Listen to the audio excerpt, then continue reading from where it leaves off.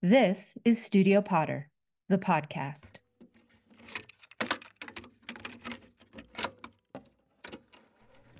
Testing, 1, 2, 3, testing, 1, 2, 3. There are a few other questions that I really wanted to get down. Your relationship to your own work and to your teaching, have you found a conflict there? Have you always struck a good balance, or have you at times regretted that you had to take off time to teach? And this is the voice of Gerry Williams, the founding editor of Studio Potter. In this archival version of our podcast, we bring back the voices of potters from our early print publication. In this episode, Gerry interviews Frances Senska in her Bozeman, Montana home. His feature of Frances was published in our Copper Reds and Bernard Leach, Volume 8, Number 1 edition, which was published in June 1979. Gerry summarized his 1 hour and 30-minute interview with Frances into about 200 words that are published on page 41. At points in this interview, you will hear the voice of Jessie Wilbur. She was a professor who taught painting, printmaking, and drawing from 1941 to 1972 and was director of the MSU Bozeman Art Department in the 1950s. Jessie met Frances at MSU in 1946, and they built a home together in 1953. Recorded on a cassette tape, please enjoy this archival interview between Gerry and Frances. Enjoy.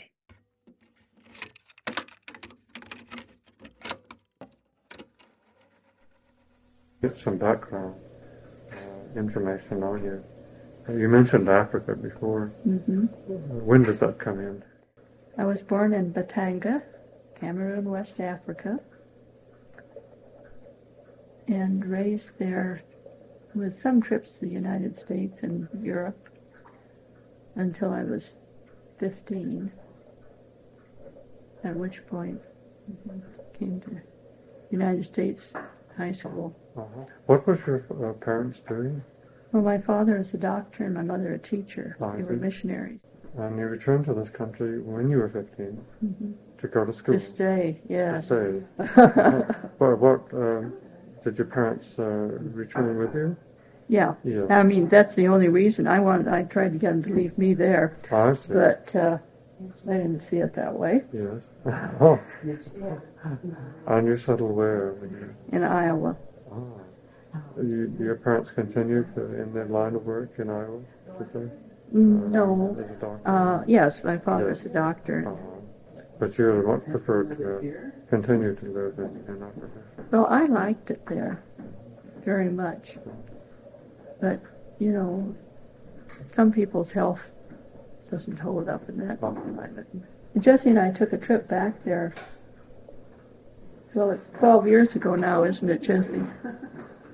This happens 9 or 10 times a day. Actually, I started making those Yava bowl pots. It was very silly because we got back from Africa and some friend said, "Oh, I can hardly wait to see your African influence," you know. So I thought about that. Did I get lots of ideas? Actually, I didn't see all that much change since when I was a kid. And so I thought, well, I'll try to do something which really looks African. So I started doing those. Of course, it isn't right because they aren't low-fired, smoked pots. Yeah. They're high-fired. Slip plates. Whatever you like. You know, it doesn't matter. Did you do any handwork in Africa? No, as I was very young. I was drawing then. I mean, then I was, an artist. Yeah. I drew. Yeah. And, of course, when I went through school in Iowa was strictly a fine arts school at that time. They didn't have pottery or anything like that. It was strictly drawing and painting. Yes. So I come to pottery from a long line of drawing and painting and design. Yeah. What was the school in Iowa? The University of Iowa? University of Iowa. Well, when you're in school, you think the greatest thing would be to go back and teach at your own school. And I thought that for a long time, and then I got over it. But one of my students is now teaching at Iowa. Oh, really? B.A. McBride, Bunny McBride. Yes.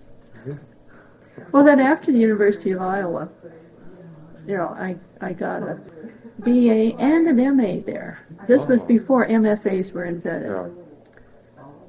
And it happens that my MA was in home economics because I wanted to do design with it was a fine arts department. They didn't have anything like that. Yes. So in order to do things like weaving and textile design and so on, I had to go into the home ec department, and after a while they said, oh, well, we'll give you a degree, so we did. Real nice of them. And then I taught at Grinnell College in Iowa for 3 years. And then along came the war, so I was in the Navy for 3 years. And while I was in the Navy in San Francisco, my roommate and I decided we had to have something to do with our evenings, and we took a night school class at the California Labor School from Edith Heath. And we shopped around. We shopped all of the extension courses in town, and we decided that was the most real thing. You really started with real clay, and you really made the things yourself with your own hands on a wheel, and devised your own glazes and that sort of thing. So we did that. So that was... And after I got out of the Navy, I went to Cranbrook and took... You don't mind having a few things like that on your feet. And took a summer from Maya Grotel. And I came here and taught. And another thing that really amused me yesterday when we were talking to these kids, we'd say, well, how many quarters have you had of ceramics? And they'd say 2 quarters or 3 quarters or something. But when I started teaching here, I had 2 quarters of ceramics. That's where we started. After Cranbrook, you came directly here, did you? Yeah. Was that a big change for you? Had you known Montana? Was it No, familiar to you? but this was the only part of the country I didn't know. Oh, I see. So that's why I took the job here. No. Because there was a job in Massachusetts open at the same time, but I'd been in Massachusetts. So I saw no point going to Massachusetts, so I came out here. Are you from Massachusetts? Yes. Well, I don't blame you. Well, what sort of... it was just... I like to, But then I got here and I stayed. I didn't anticipate that. I thought, I like to see the country. Mm-hmm. I don't like to travel, but I like to be a part of different places. Mm-hmm. So I came here thinking, okay, I'll stay 3 years. You stay 3 years. But then I stayed. What year did you come? 46. 5 years. What kind of a school was it at that time? Did they have a strong finance department, or did they? It was a remarkably strong fine arts department, considering it wasn't really a very big school. Mm-hmm. And there were only 3 teachers in the department at that time. The head, who was a very strong woman. A woman? Yes. And boy, she was the kind that really makes something go. Yeah. Was that unusual at the time? What? A woman was the head of the... Oh, no. You know something? You're so young you don't know this, but all this business of women being downtrodden it's happened in the last 20 years. Mm-hmm. It has happened since World War II. In the 30s, there wasn't any of that. Well, you did what you could do. Didn't matter what sex you were. You mean we're making a little bit too much of it now, perhaps? Well, it's just something that happened after the war when everybody, came back and decided to settle down and have families. Oh, I see. So the women got stuck back in the kitchen. Yeah, but you've never experienced. I've never been married. No. As a woman, it's never held you back. You've never felt that you've been denied. And not that I have ever been aware of.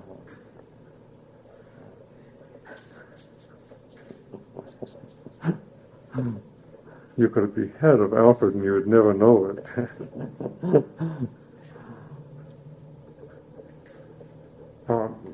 You came to teach what, pottery? No, I came. When did I come to teach, Jessie? Well, I think Billy said I wasn't any good in industrial design, so we got for industrial design. And I had had a summer at in Chicago at the School of Design with Maholi Nagy. Oh. And so I was a finished product designer. It's a summer school. Yeah. At the Chicago School with Maholi. Wow. And Kepish. Ah. Kepish was even better. I mean, Kepish's accent is easier to take than Oh. Maholi's. But, great people. Maholi was really a great teacher in the way that I think teachers are great. If you had an idea, he said, well, try it. Sounds like great. Try it. Nothing you could think of was something that he... Yeah. No, Maholi Nagy was an industrial designer, in a way, wasn't he? He was a designer. Designer. And, if you're a designer, you're a designer. Yes.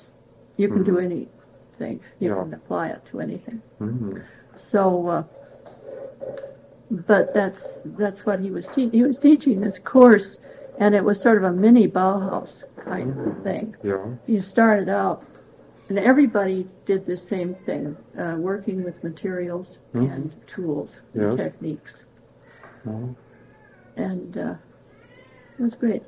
It was a real nice summer. Shermayev was there, just checking out the course because he was going to start it at Pratt. He was going to start that same kind of a course at Pratt. Actually, that kind of course swept the country after about then, because Gropius was doing it at Harvard and Maholi in Chicago. All of their students went out and started this kind of a mini Bauhaus course. Yes. Can you feel that influence now? I hate to get into influences after what you said, but can you feel the influence of the Bauhaus? Yeah, because I still feel that form follows function. Yes. I know that style enters in, but I have been kind of insulted. The kids sometimes say, oh, well, that old Maholi and so forth, that was just the style of the time. Well, of course, you're always in the style of your time, no matter what. But it's the attitude of why you're doing it and how you're doing it, that... And it was a real thing, that you really used the technology and the materials which were available for you to solve whatever problems your society was putting to you. And I'll tell you, it has come to be a style thing. And people don't go into why they're doing it. Just take the surface off of it. Yeah. So I'd say, yes, that's a big influence. I don't, my things don't look like theirs. Yeah, that's not the thing. You brought that with you when you came out here. Absolutely, and I started the design course doing just, yes. Just the way I had it in Chicago. How did your students respond to that? It's a fairly sophisticated... Well, actually, they did very well, but they resented it because they thought they ought to be doing, something which would sell right now. Oh, they were quite practically minded then. I mean, more so than perhaps today. Yes, maybe, but I think maybe it's coming back now again because people are starting to think about earning money. Yes, rather than teaching. Yeah. But it is true, it doesn't look terribly practical.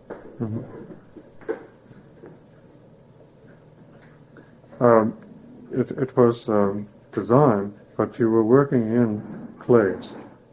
No, actually, it took me a little while, and this Mrs. Hannon, the head of the department, who I said was so good, so strong, and I'm sorry to say if she'd lived, I probably wouldn't be here now but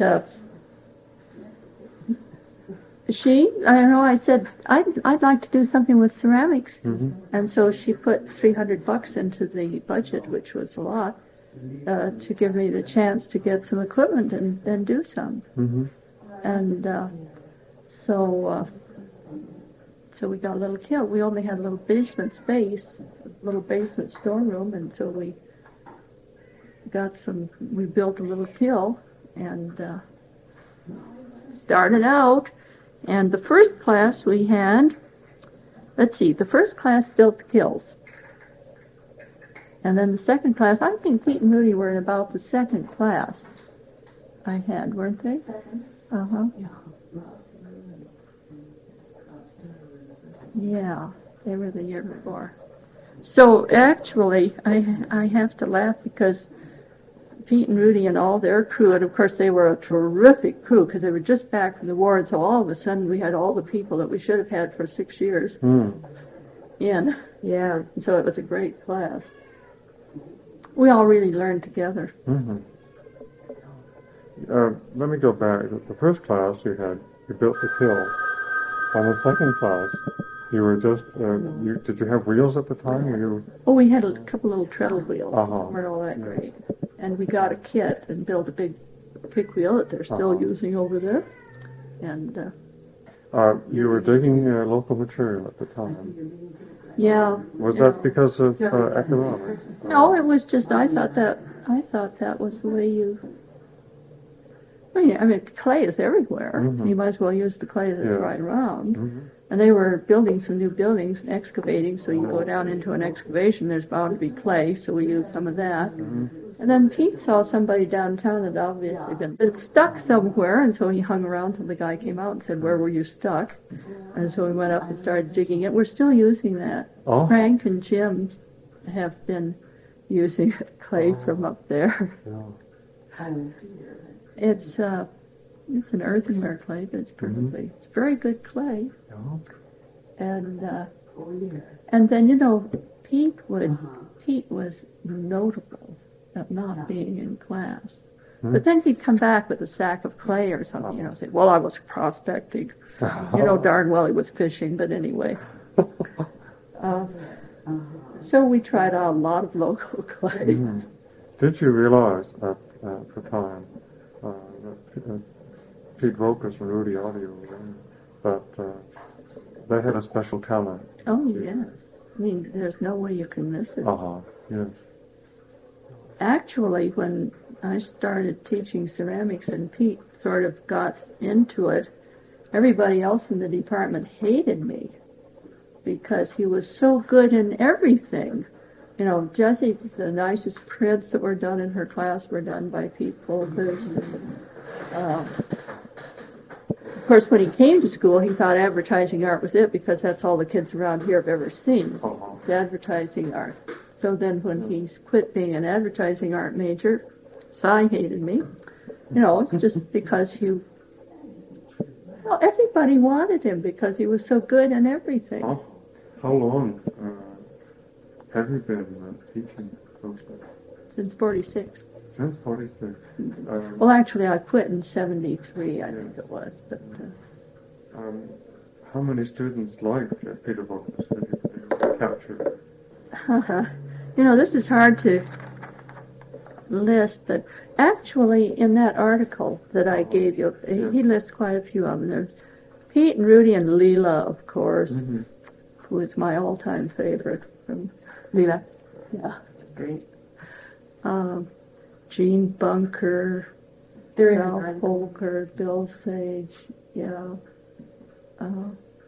Margaret Gregg, Bunny McBride. They just go on. And one of them graduates and you think, oh, we can never get along without this one. The next year there's somebody else that's real good. You always have them. You must think that this is a little unusual, that so many really fine artists have come out of this. But it's not accidental that they come in here, that a great deal is your teaching.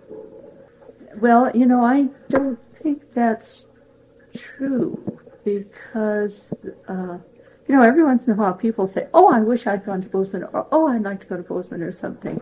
But that isn't because they see somebody that's come out here that's really good. That isn't it. It isn't that we're such great teachers. It's that we let them do their thing and go along with them on it and, try anything. But you must have a special teaching way of philosophy. Well, I'm here to put out the information. Yes. And hope they get it. and sometimes beat them over the head. But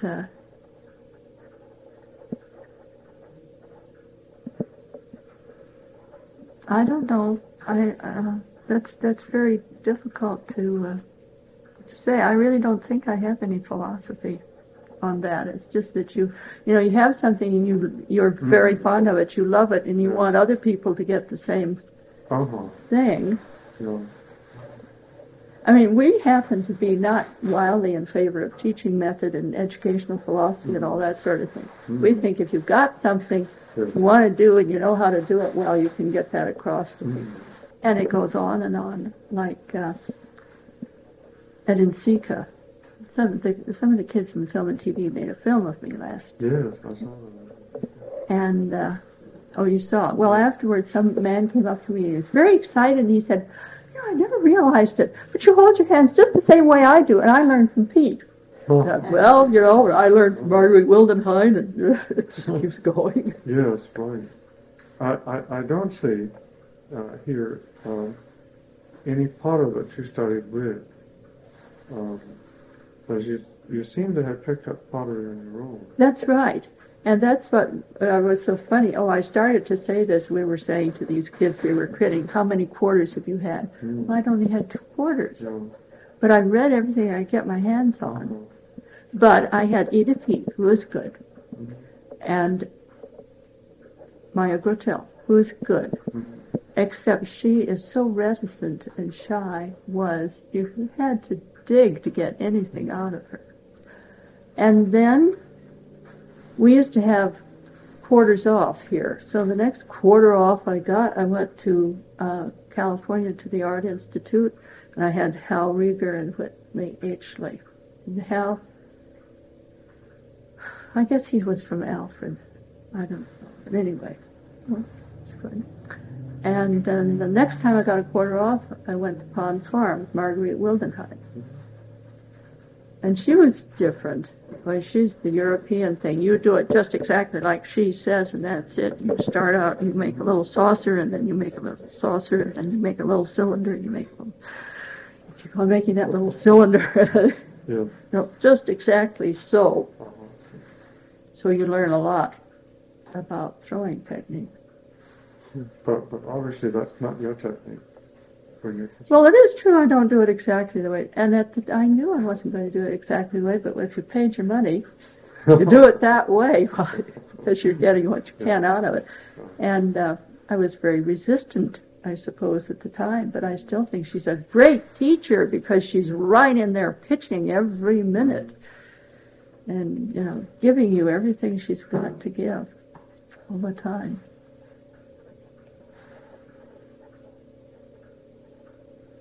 Well, we had one guy who came here, and he said the school he went to, they said, the teacher came in once a week and said, well, I'm not going to show you people anything. I don't want to develop any competition. And that isn't our idea at all. We want to give as much as we can so that they can go on to something else, do their own thing. And sometimes they don't start doing their own thing for a couple of years or so after they get out. You can still see your own influence in them. One of the kids was up at Helena at the Archival picking out a show that they're going to have at Billings. And she said, both my brother and I, we picked this up and we said, Frances, it was Pete. We said, we could see, your way of doing it, the way you teach, in this old teapot or something of Pete's that was in the show. That, that didn't last long. He went his way pretty soon. Mm-hmm. And I was highly amused. I was with Pete at some conference in Banff, and we were looking at this show. Not awfully good. It wasn't pop, but it was really quite pornographic, and it was just not the sort of thing that either Pete or I would ever do it. Pete said, "Why do you want to do this sort of stuff?" Ha ha. A lot of people have said that about Pete, too. No? Yeah. Yeah. So it's hitting him now. He didn't teach that. Why are they doing that?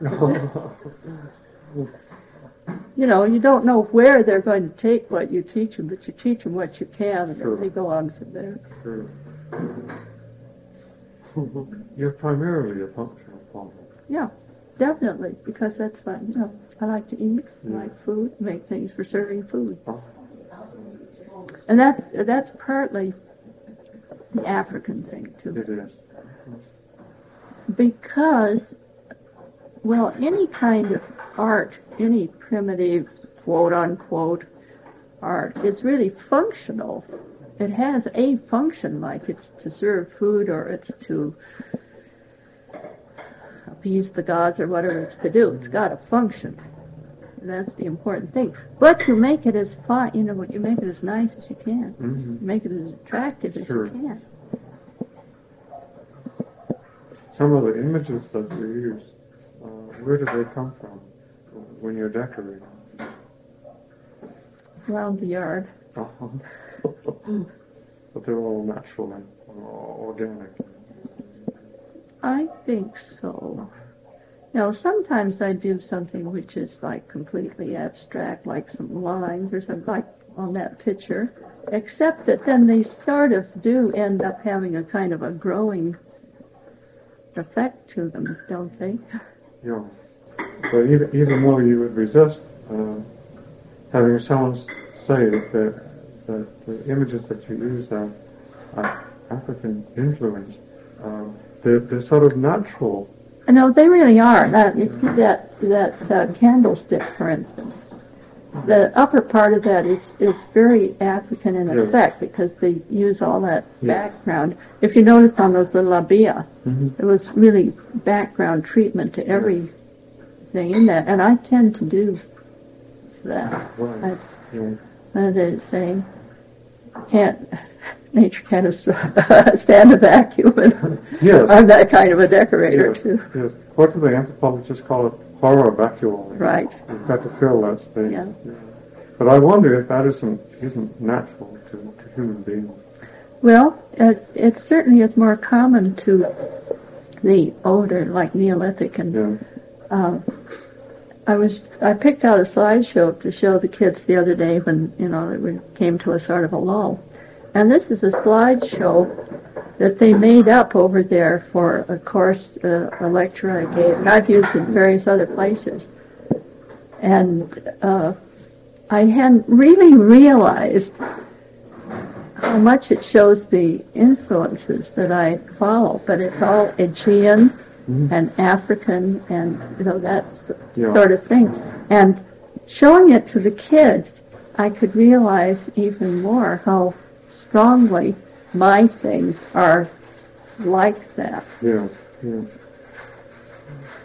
But I wonder if these images aren't so basic that because you're so close to the land and to animals and birds and flowers happen, and so the Africans, that you're using them in a very direct and honest way, but without thinking that they might be African. Well, the thing is, the reason I said Neolithic is because they aren't natural. I don't use them naturalistically. Yes. They aren't actually recognizably of a certain flower. They're all formalized, abstracted in the way that Africans and other cultures. Well, look, as I showed these kids this, and I said, okay, I happen to know this is Chinese, but you could see that it's very much like this one from Crete, because there is that tendency of a certain level of culture for the image to be similar all over the world. That's what I was getting at. I think Jung has spelled that out in symbols. The symbols are so basic that cultures that are totally unrelated will be using the same one.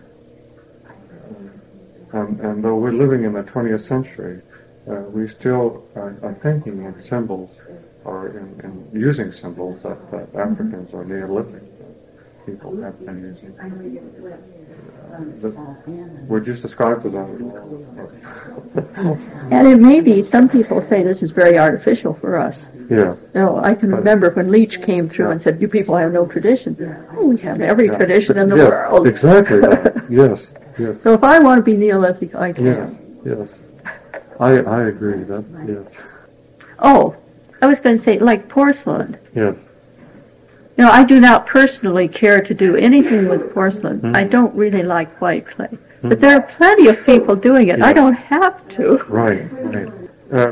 You think that it's very healthy, very energetic atmosphere in this country at the moment. Yeah. Already blossoming. I like just seeing a lot of different things going on. Yes. And I think it's true, you always tend to like what you can imagine doing yourself. Those are things. And sometimes you have to rationalize, sometimes you have to really look at these things and be very objective and so forth to appreciate things which are not the sort of thing you would do. But still, I'm happy to see them done. Like this little pot of Dave Shaner's. This is not the sort of thing I would ever produce myself, It's so precise and beautiful. So Dave did it, so yes. I don't have to do it. Could you think of yourself working in any other medium? Oh, yeah. Before I started with this, wood was my thing. That figure over there by the clock, for instance, did a lot of wood carving. I like wood. It's very interesting. I thought of myself as a sculptor, aside from being a designer. I like doing sculpture. But the interesting thing is I did not like working with clay. Working up a clay form. Well, when I went to school, you worked up a clay form and then you cast it in bronze if you could afford it, usually in plaster. I didn't really like that too well, but I did like carving away. So I did a lot of things with wood. Yes. Now, Jane Van Alstyne, who is, by the way, also a very good potter, she was doing clay sculpture in which she would let it get hard and carve away the clay. Yes. Actually, for a while, I had a tendency to do whatever I was teaching. I taught jewelry, I made jewelry. I taught lithography, I did lithographs. At this point in the interview, Gerry and Frances casually wander away from the tape recorder. They begin to browse Frances's work throughout her home. The audio becomes difficult to decipher. As they return closer to the recorder, they speak on Frances's wood carving, the art she collects, and her childhood home in Africa. And your parents were collectors of crafts? Well, not that exactly, but, there it was. That's what was there, and they brought things back to show people what it was like, and so we have, quite a little collection here of things, which... And then Jessie's grandfather was a lumberman in Ghana, and she has a few things in there. And then we took a trip back across Africa about 12 years ago and got some more things. And, and the thing is, I like those. I go down here to the caravan, and the things I like best are the ones that came from Africa. You said it hadn't changed much. No. It didn't seem to me it had. The cities have changed because they have skyscrapers and they look like a city anywhere pretty much. Yeah. But you get out of the city and into the village and that's very much the same. Yeah. What about the arts? Have they changed at all? Well, yes. I thought we'd see a lot of pots. But unfortunately, you don't see a lot of pots. You don't see a lot of decorated calabashes. Some. But not as many. Everybody carries a purple plastic pail. Oh. The women coming home from market wouldn't be carrying a great big basket full of stuff. They'd be carrying a purple plastic pail. Well, it wasn't the tradition that was in vogue when I was a child, which was minimal. Now they wear, swathed in half a dozen different prints. Beautiful. Had you ever had a feeling of wanting to go back there to teach the craft as Michael Cardew and Harry Davis? Well, it's just like, Michael Cardew finally came through with the idea that he'd probably done the wrong thing. And I kind of feel that way. You know, yes, I've thought of it. I thought that would be great. And it has even been mentioned to me. We met some African teachers once at a reception. This is funny. We met these people at the reception in Dar es Salaam. This teacher was a Yoruba from Nigeria, and I said I was a potter, and he said, oh, you should come to our country and teach our people how to, you know, make really good dishes, pots and things, glazed and all. And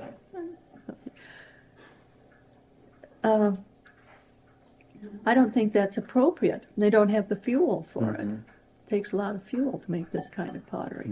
Well, the sort of thing that they make, which is very good for the purpose, you know, you make a pot which you can set directly on the flame, and it's going to stand it, and it isn't fired very high. It's very appropriate. So I wasn't too keen on that. But there are in a lot of places I visited in Africa, there are people who are teaching the natives how to make high-fire stoneware with traditional European glazes on them, and they, just like English pots.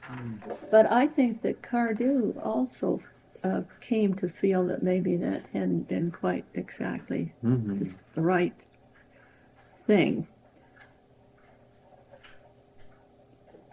You know, there are a lot of people who are making flameware. Yes.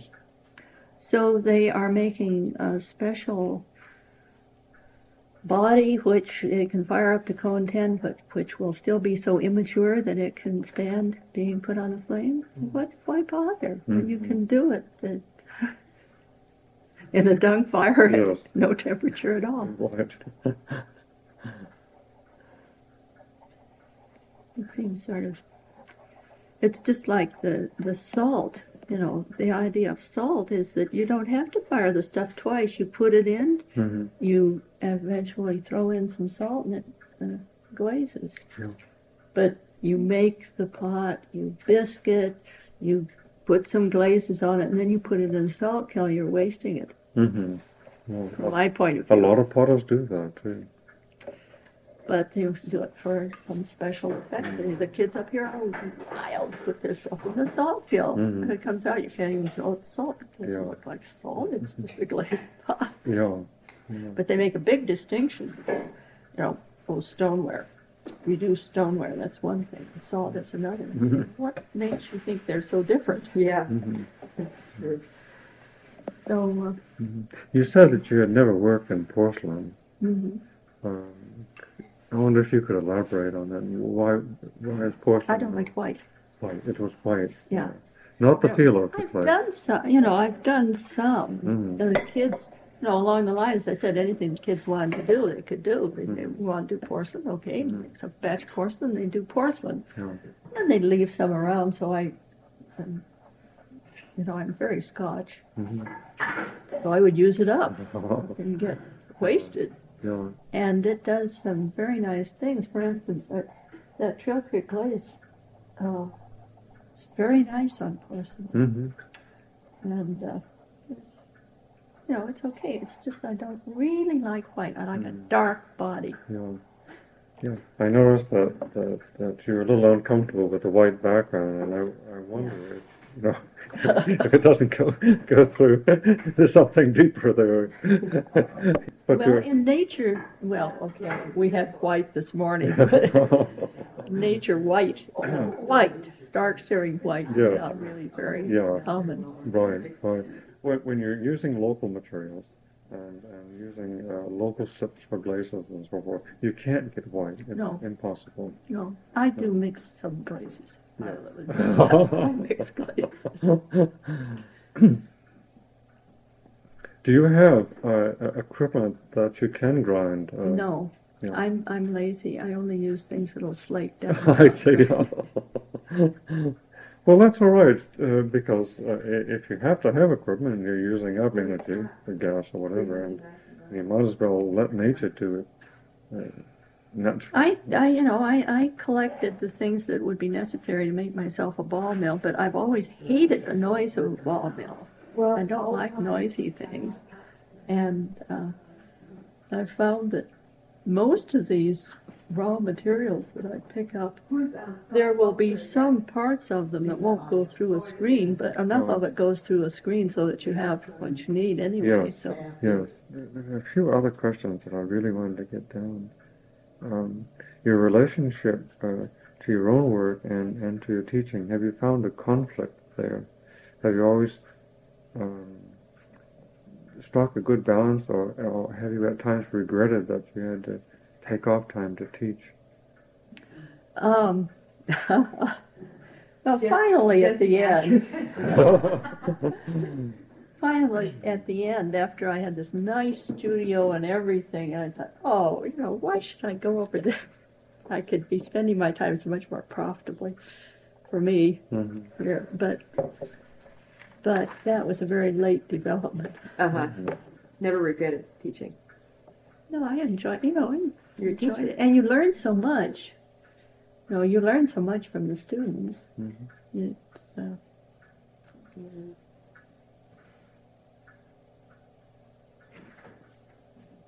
No, I'll tell you, Jesse and I both started teaching at the time when teaching was a full-time job. Mm-hmm. And you did it, and anything else you did, we did sort of around the edges. Yeah. And it never bothered me particularly. Because I really, teaching was what I was doing, and I enjoyed it. Mm-hmm. But and it was a big dividend that in the course of teaching I learned to do a great many other things, which I enjoyed doing. Yeah. Do you do any teaching now? Well, no, except, this last 3 weeks, and I've been teaching for Bill, and then, let's see, a few years ago I did a workshop up in Alaska. It was fun. Oh, Alaska. Yeah. Oh, that was real fun. Yeah. It was at Homer, Alaska, which is the banana belt, the resort area of Alaska. It's really a beautiful spot. But I just thought, oh, this is so absurd. All the way, you know how much it costs to get a pound of anything from the lower 48 up to Alaska? When did you do that? And here they were importing Jordan clay and stuff like that, and there was this guy, Alex Coombs, who teaches at the University in Anchorage, and he had a summer place out across the bay from where we were, and we went to visit him, and he'd just gotten through building a beautiful kiln on, the Ruth McKinley pattern, only bigger. It was just a beautiful thing. But those insulating brick, just shipping them up there cost $1 a brick. Oh, boy. And, it just seems so appalling. And actually, they have very good clay in Alaska. Yes. Because, there's a lot of coal in Alaska, and clay goes with it. Yeah. And they said beforehand, what would you like to have the students bring, what you want to do, and so forth. And I said, why don't they bring samples of clay for us to check out? And there were some very good stoneware clays and a lot of good earthenware clays. Yeah. And, of course, plenty of good slip clays for glazes. So they have it there if they know how to use it. And, of course, I guess they've got plenty of oil right at the moment. Maybe they don't let any of that off the... They probably don't. And I said to Alex, how are you going to fire this? And he said, well, there's a dead tree and there's a dead tree. And he was in a wooded area. I don't know how long those dead trees would last. I think, the story is that they turned North China into a desert, firing all those high-fire porcelains and things. I recently had to give that up in Japan, too, because I can't find any more forests. Do you enjoy giving workshops, short-term workshops? Yeah, sort of. It's a very artificial kind of a thing, but, you can run through your repertoire in a few days, and you don't have to do anything else. But of course, these people were working. It wasn't just that I was doing demonstrations. It was, 2 weeks isn't very long to do much, but they, they were all fairly experienced, so they did pretty well. but it's sort of fun. Mm-hmm. Yeah. What do you think of the current and in workshop giving, where you almost have a superstar system, where you fly in one big potter, for a day or two and pay him $1,000 and he'll fly out again. You said that you felt that 2 weeks was a little bit artificial, but this would be even more so. Well, it is in a way, except that you're in a continuing situation. Like Don Rides was here a few weeks ago for 3 days. Yeah. And, he just put out so much. Mm-hmm. And the kids learned a lot. I think it's very good because they get exposed to things which they wouldn't otherwise get. They'd have to go to an awful lot of different schools to get that. And so I am for it. I think it's great. In some ways it's bad. I know Pete was here a few years ago, and he did 3 days, and everybody had a fine time and so on. After he goes, there are a whole bunch of people that do things which are their interpretation of what he did. A lot of cylinders with holes punched in them, which had nothing to do with what Pete was doing. No. The kids were doing. It was just a very superficial thing.